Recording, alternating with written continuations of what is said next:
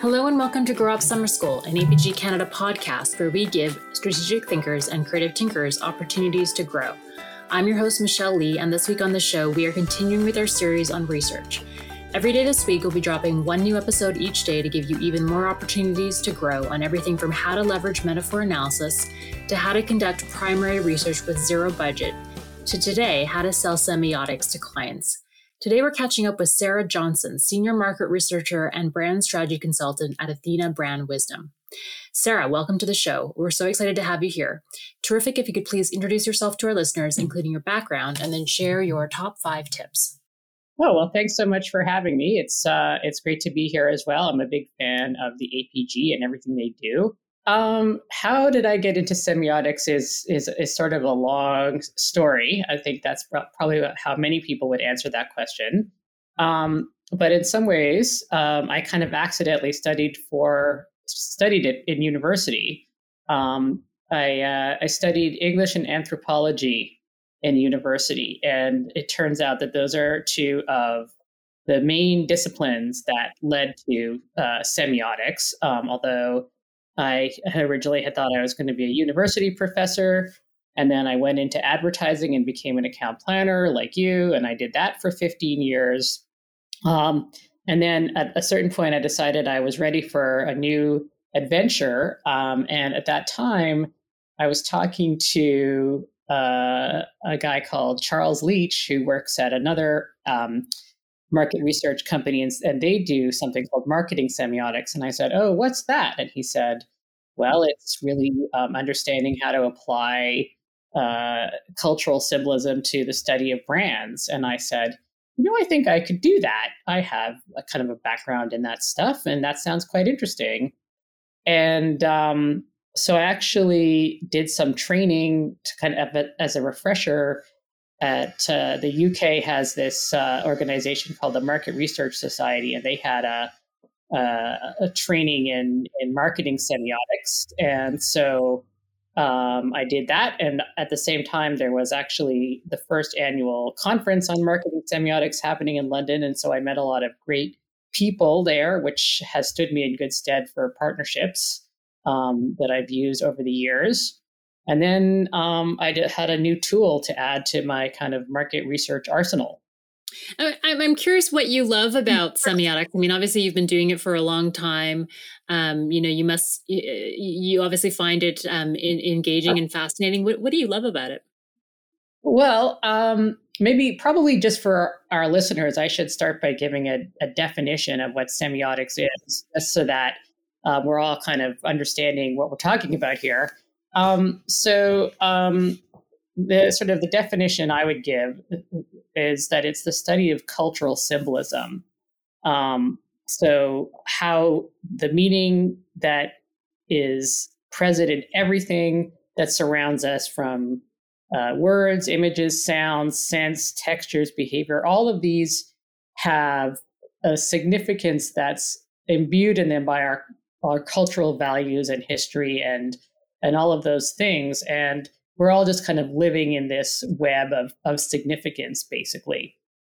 Because I'm an English major and an anthropology major back in the past, I've always been just really interested in culture, and I've really been interested in understanding and decoding how poetry works and art works and all of those things. And so I do love the ability to spend my days decoding culture and thinking about what's going on and how it's, how a website can convey symbolic meaning to people.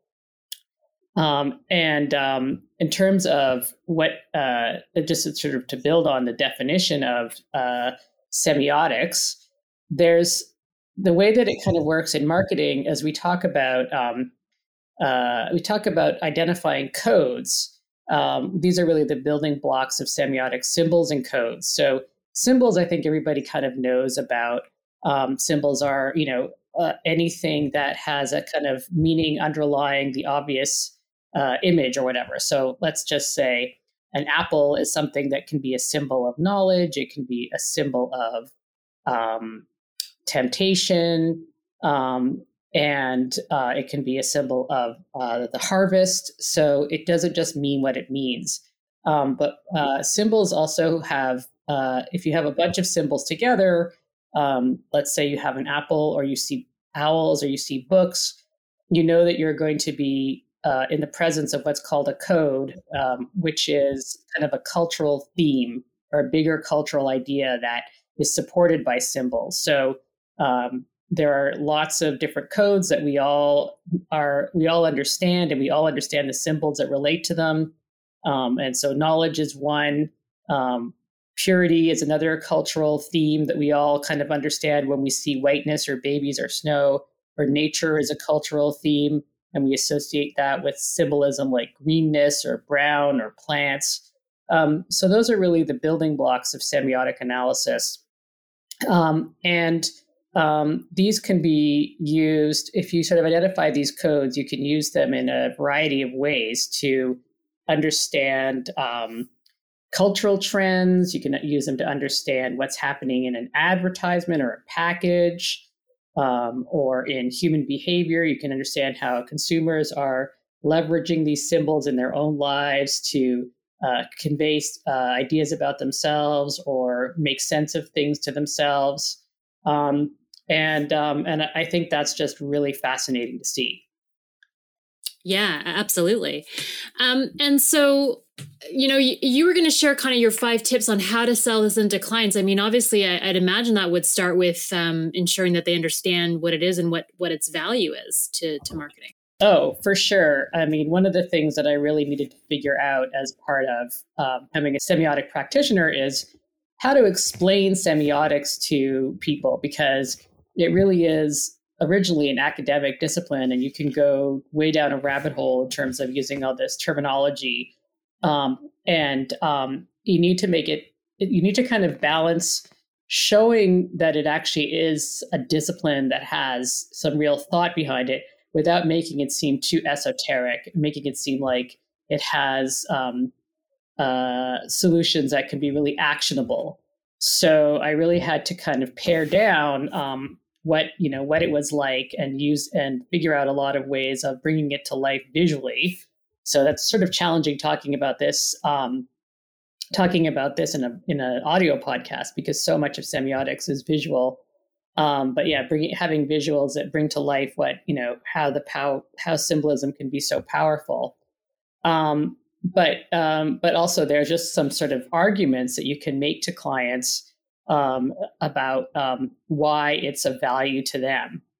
The way that codes are applied in marketing semiotics is that we really plot them on a kind of trajectory of residual, dominant, and emergent.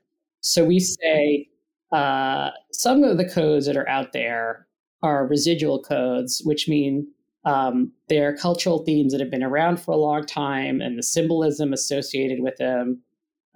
It might be just really classic, or like pearls and a little black dress, or elegance is associated with elegance, or they might be just kind of dated. So when you're looking at your brand and you want to know what codes it's leveraging, for example, you want to know, is it associated with the right codes? So there's residual codes, and then there's dominant codes, which are often codes that are really expressing sort of the main cultural values, like whatever is really dominant in our society today. So, and then finally, there's emergent codes, which tend to be the more cutting edge. So just to kind of give an example of how residual, dominant, and emergent might look, let's say we're talking about representations of doctors. So a doctor in a residual, if it was coded residually, we'd see sort of an old white dude in a white jacket with a stethoscope around his neck. He'd probably be standing, looking very authoritative. Maybe he'd have his arms folded, and he might even be kind of looking down on the patient. There'd be a very clear hierarchical relationship. And sort of a more mainstream or dominant coding of medicine would be a a doctor who might be female or might be a person of color or both. And there would be more of a partnership implied in terms of the relationship between the doctor and the patient, because that's kind of the model of medical relationship that our culture has moved to. So you might see them standing at the same level and, making eye contact, and the body language might be more open and that sort of just really reflects what our values are today. And then an emergent model might really reflect that the doctor is maybe not wearing a white coat at all, and maybe is associated with new forms of therapy that aren't necessarily just Western medicine. Maybe there's some Asian medicine involved, and there's some associations with that. Maybe it's a kind of more team model of healthcare. So I mean, that in some ways that's a kind of very rational example, but it just shows kind of how values really evolve over time. You want to make sure that you are not using examples that are dated and potentially alienating to your contemporary audience. But you also want to make sure that they're not so cutting edge that they could also be alienating. So sometimes you kind of have to find a balance. Yeah, no, I can imagine that would be important. And I imagine, I guess, you'd have to think about that depending on what the brand DNA is as well. If they've been a brand that has been around for a long time versus maybe a brand that's targeting a younger generation, there might be some nuance to consider there. Totally, because it's not always wrong to have a residual code if it's been a brand that's been around for a long time and it stands for something really timeless. You might want to find ways to retain some of that, but maybe you also want to introduce some emergent codes to kind of help balance it out and make sure that it's still conveying contemporary values. Oftentimes, I'm working with spirits brands, and they are really trying to balance heritage with appealing to a contemporary audience. So it's needing to find ways to have those codes or cues that are more traditional with codes that really say, we know where things are going. Another thing I want to mention about semiotics, just so everybody kind of understands what it's all about, is that semiotics is desk research. So where I do market research of various kinds, I do focus groups and all of those sorts of things. But semiotics is really using culture as your database and looking at websites, looking at packaging, looking at social media, looking at advertising, looking at street fashion, looking at what's happening in film and television and pop music, and seeing where all these codes are emerging. You might look back in time and look at the history of advertising to see how things were communicated in the past, especially if you want to really understand your brand's DNA. So it's something that is done generally by one person sitting at a desk, although sometimes it's done by a team of people, especially if you want to understand how things are expressed in different markets and compare the differences. And it doesn't always, or generally doesn't involve talking to consumers, although it can sometimes, if you want to get basically some fodder for further analysis. Terrific. Is there anything else you want to kind of chat through to kind of give us a good baseline or background on semiotics? I think those are the main things I wanted to cover, although I did also have some benefits for agencies, if that would be a help. Okay, hang on, let me take a sip of tea. I guess before we get into talking about the benefits to clients, we should really talk about why you, as a member of an agency, would want to recommend semiotics to your client, why it would benefit you as somebody working in an agency, help you produce better advertising or design or a website or a consumer experience. And so the first one is that it really offers deep insight into cultural trends and forces. And agencies are often very good at that themselves. They tend to be, trend seekers and trend watchers themselves. But this just really adds another layer because it's looking at kind of the deeper symbolism and some of the history behind cultural trends and forces. because, it's one thing to talk to consumers about what they think, but what they think doesn't take place in a vacuum. They're very influenced by the culture around them. And so that sort of leads to the second point, which is that there is an impact that culture is going to make on how people interpret your brand messaging, depending on, what part of the country they live in. If you're in Quebec, your culture has a different uh, uh, impact on how you react to things versus if you live in BC. If you are Chinese Canadian, you're going to have a different interpretation of things potentially than if you are a Caribbean Canadian. So understanding those sorts of implications and the sort of symbolism that you carry with you from your own culture, or even just broader Canadian culture at a particular time and place, really it affects how people react to packaging, react to brand messaging, react to advertising. Another thing that's really great about semiotics is it can provide guidance for both strategic and creative development. It can help really with the tone of voice in particular. I used to say when I was a planner that the tone of voice was the most ignored box in the creative brief. You just might get something like exciting yet soothing. We sort of like an adjective soup. But if you really are trying to create a tone that can really differentiate your brand, that can be very helpful. And similarly, it can provide some cues or imagery to help create a real look and feel and for your brand. And finally, it provides opportunities to differentiate your brand beyond rational propositions, because we all know that brands nowadays are often competing not so much on what you say, but how you say it. And so you can use symbolism really to create a distinct positioning and personality for your brand. Yeah, I'd imagine it would help both with this and in terms of the brand tone that you talked about, get into more of kind of the nuance that, some of the symbolism and code can provide. Okay, so on to benefits for clients. So if you have decided, wow, I've seen semiotics and it looks really cool, I really would like to suggest to my client that it's a modality that we explore as part of this strategic development, creative development project, whatever it is. The first argument that you can make to them is that it manages risk. And I'm sure many of the listeners to this podcast have heard this figure, but it's said that 95% of mental processing takes place at the subconscious level. So when we are making decisions, only 15% of decisions are made with our conscious mind.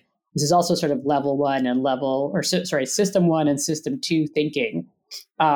So there's a lot of processing and decision making that's a very emotional decision, and it's used processing things that you can't actually process through the conscious mind and through language. So it's really content like colors, imagery, tonality, and music. And so that helps. Semiotics is really about all of those things, and it really helps predict responses to creative, to design that might not be derived from what is said overtly. So, for example, what impact will a color have? How might an image be interpreted? What associations wording might evoke? And that can help clients keep out of hot water in case and not alienate their audiences. And this is particularly relevant when it comes to cultural differences. We know Canada is a multicultural country. We also sometimes are having to develop creative that is for multiple markets. So an example of when not understanding semiotics went very wrong was there's a famous story of an airline that advertised business class to an Asian audience. And the way they did that was they showed a picture of a pinstripe suit with a chrysanthemum in the pocket to suggest kind of business with an Asian flavor. The only problem is in Asian cultures, some Asian cultures, chrysanthemums are associated with death, which is not what you want your airline to be associated with. So knowing about that kind of cultural symbolism can really help you make a mistake. Another one, which is a little bit risque, shall I say, and pertains to language, is one that is about Quebec. There was a car that they wanted to introduce from the United States called the Buick LaCrosse, which was a high-end sedan. But in Quebec, LaCrosse actually has a sort of a salacious meaning. It's associated with masturbation. So you can imagine that if you were the driver of this, prestigious car, you wouldn't want to have any kind of unfortunate snickers based on what your car was when you were driving it. You want to be admired, not ridiculed. So those are some good examples of how knowing about cultural symbolism and cultural particularities can really help manage risk. Great. What else do you find semiotics is good for as relating to client, if we're trying to convince a client? So another one is that it's really great for identifying positioning opportunities. So I kind of touched on that before, that it can help you differentiate your brand beyond rational propositions.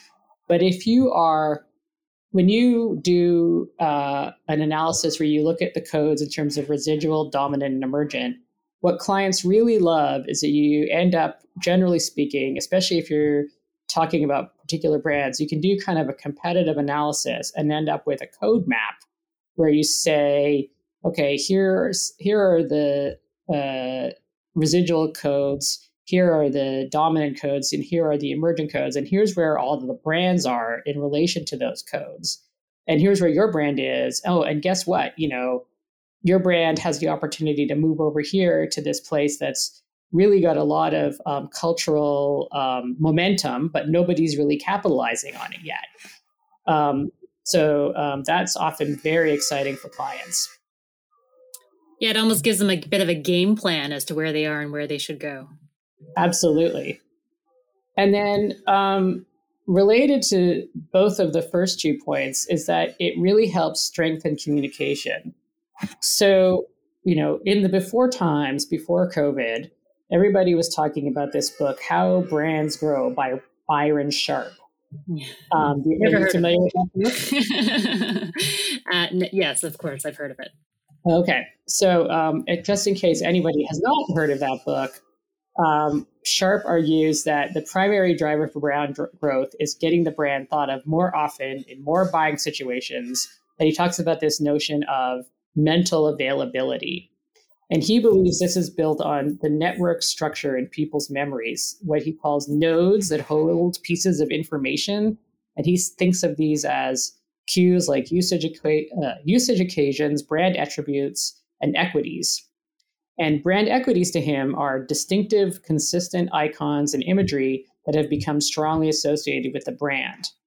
And the stronger and more extensive and fresher these memory nodes are, the more likely they are to prompt the consumer to remember or notice the brand in buying situations. And so Sharp argues that advertising's main job is to develop and refresh those nodes. And semiotics helps create memory nodes. It helps create lots of little levers to help create meaningful links in terms of personality, imagery, musical cues, all of those things that they basically can be used and to reinforce a brand's identity. And this is particularly useful in complex categories like financial services or technology or telecommunications, where it's very difficult to explain what the product is or how it's different from other products. So you really need to differentiate by imagery, or similarly products that are very commoditized.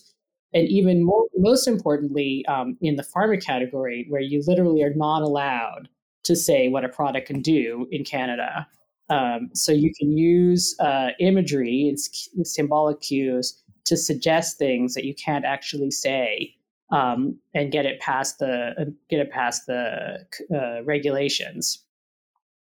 And I imagine that's just so helpful as well for, consumers, because, things like logos and mascots can have so much meaning. We touched before on the subconscious and system one that you can't just necessarily articulate with words. But then when you have all these kind of reference points and cultural codes that you can lean on, I imagine it illuminates a lot more.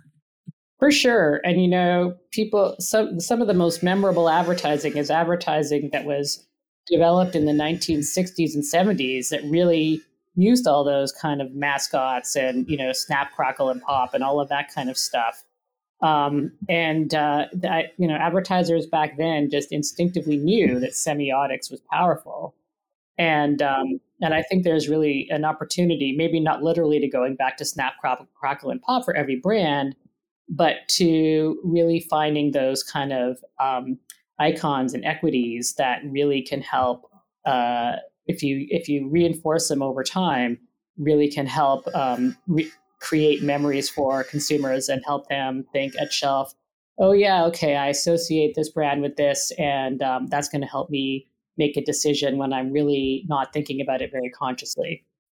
Well, I mean, if I'm a client, I feel pretty convinced. You've talked about being able to manage risk to kind of help me with my positioning and identifying those opportunities and helping to strengthen and reinforce those memory nodes. That seems like a pretty strong argument you're making there. Is there anything that you would add to that? Yeah, I have two more. So number 4 is that semiotic analysis is actually very cost effective. So 4 focus groups can cost $25K, even more now. I think prices have really gone up for viewing facilities and things like that. So it can get quite expensive to do focus groups. It can involve travel. A semiotic project of similar scope would probably cost about $10K. So that's a significant savings. It can cost more than that if you're doing multiple markets and things like that. But generally speaking, it's much cheaper than doing focus groups. It's not necessarily a substitute for focus groups, but it's just useful to have focus groups as a benchmark for the cost. And the fifth point is that it's fast. So doing 4 focus groups from start to end, with recruiting and writing the discussion guide and writing the screener and doing the groups and writing up the report can take at least 6 weeks. A semiotic project can take 2 weeks. Yeah, that's significantly faster. Yeah.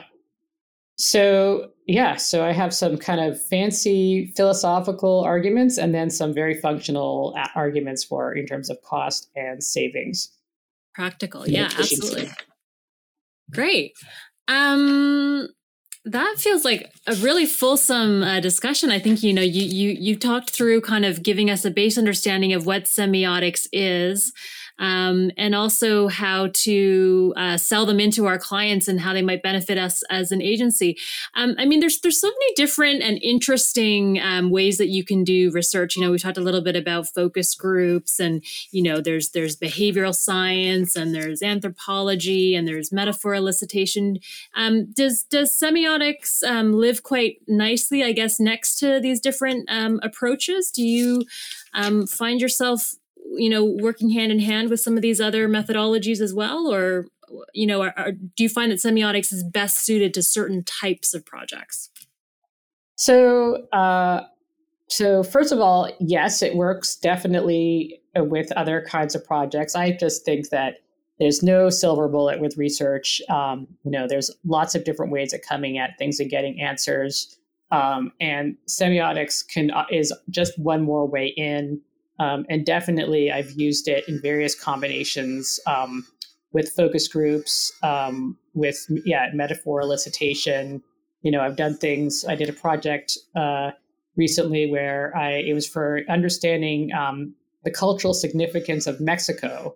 And we actually had respondents in Mexico create mood boards about their particular regions of Mexico and what imagery they associated with that as a sort of a starting point. And then we also looked at kind of popular culture because we're wanting to understand kind of what leading edge people in the Mexican society thought of as being really cutting edge Mexico versus kind of mainstream representations of Mexico. So yeah, you can do things like that where you kind of do a mixed media kind of a thing. And then you had a second question, which was what projects are semiotics best suited to? Oh, right, you think? that's right. We touched a little bit on that earlier, but yeah. Yeah. So, I also, again, semiotics is really just a tool, and like focus groups, it can be used at different points in a creative or strategic development process. So one of the ways that I've sort of talked about is, helping with develop a brand positioning. So it can be part of that whole process of, looking at the brand's DNA, or we could be looking at, a big cultural idea in society that you want your brand to be associated with. So, for example, I've looked at, meanings of obesity in American popular culture or a weight loss product to, understand how to talk about that in a more meaningful way. But you can also use it for if there's packaging development and you want to look at different kinds of packaging designs and see what the cues are. You can use it for advertising development. Here we've got some different executions. Even like we're trying to adapt the usual thing that happens in so many Canadian agencies. We have to adapt this execution from the States. Is it going to be a fit in our market? You can look at the cultural cues coming out of the advertising and see if it would resonate or not. You can use it for new product development, innovation, looking for ideas that can then be turned into, used as inspiration for new products. The list is endless. So yeah, it's like I said, it's like a focus group. A focus group is a tool you can use at different phases and stages, and it's the same with semiotics. Yeah. Great. Well, thank you so much, Sarah. We really appreciate your time. It's fascinating to hear about these other forms of research and how we can best leverage them for what we do. Thanks so much for having me, and I hope this is of interest to people. Please tell people they can follow up if they have any questions. Great, we'll do. We'll leave your LinkedIn details in the show notes so people can connect with you there. Great. Thanks so much.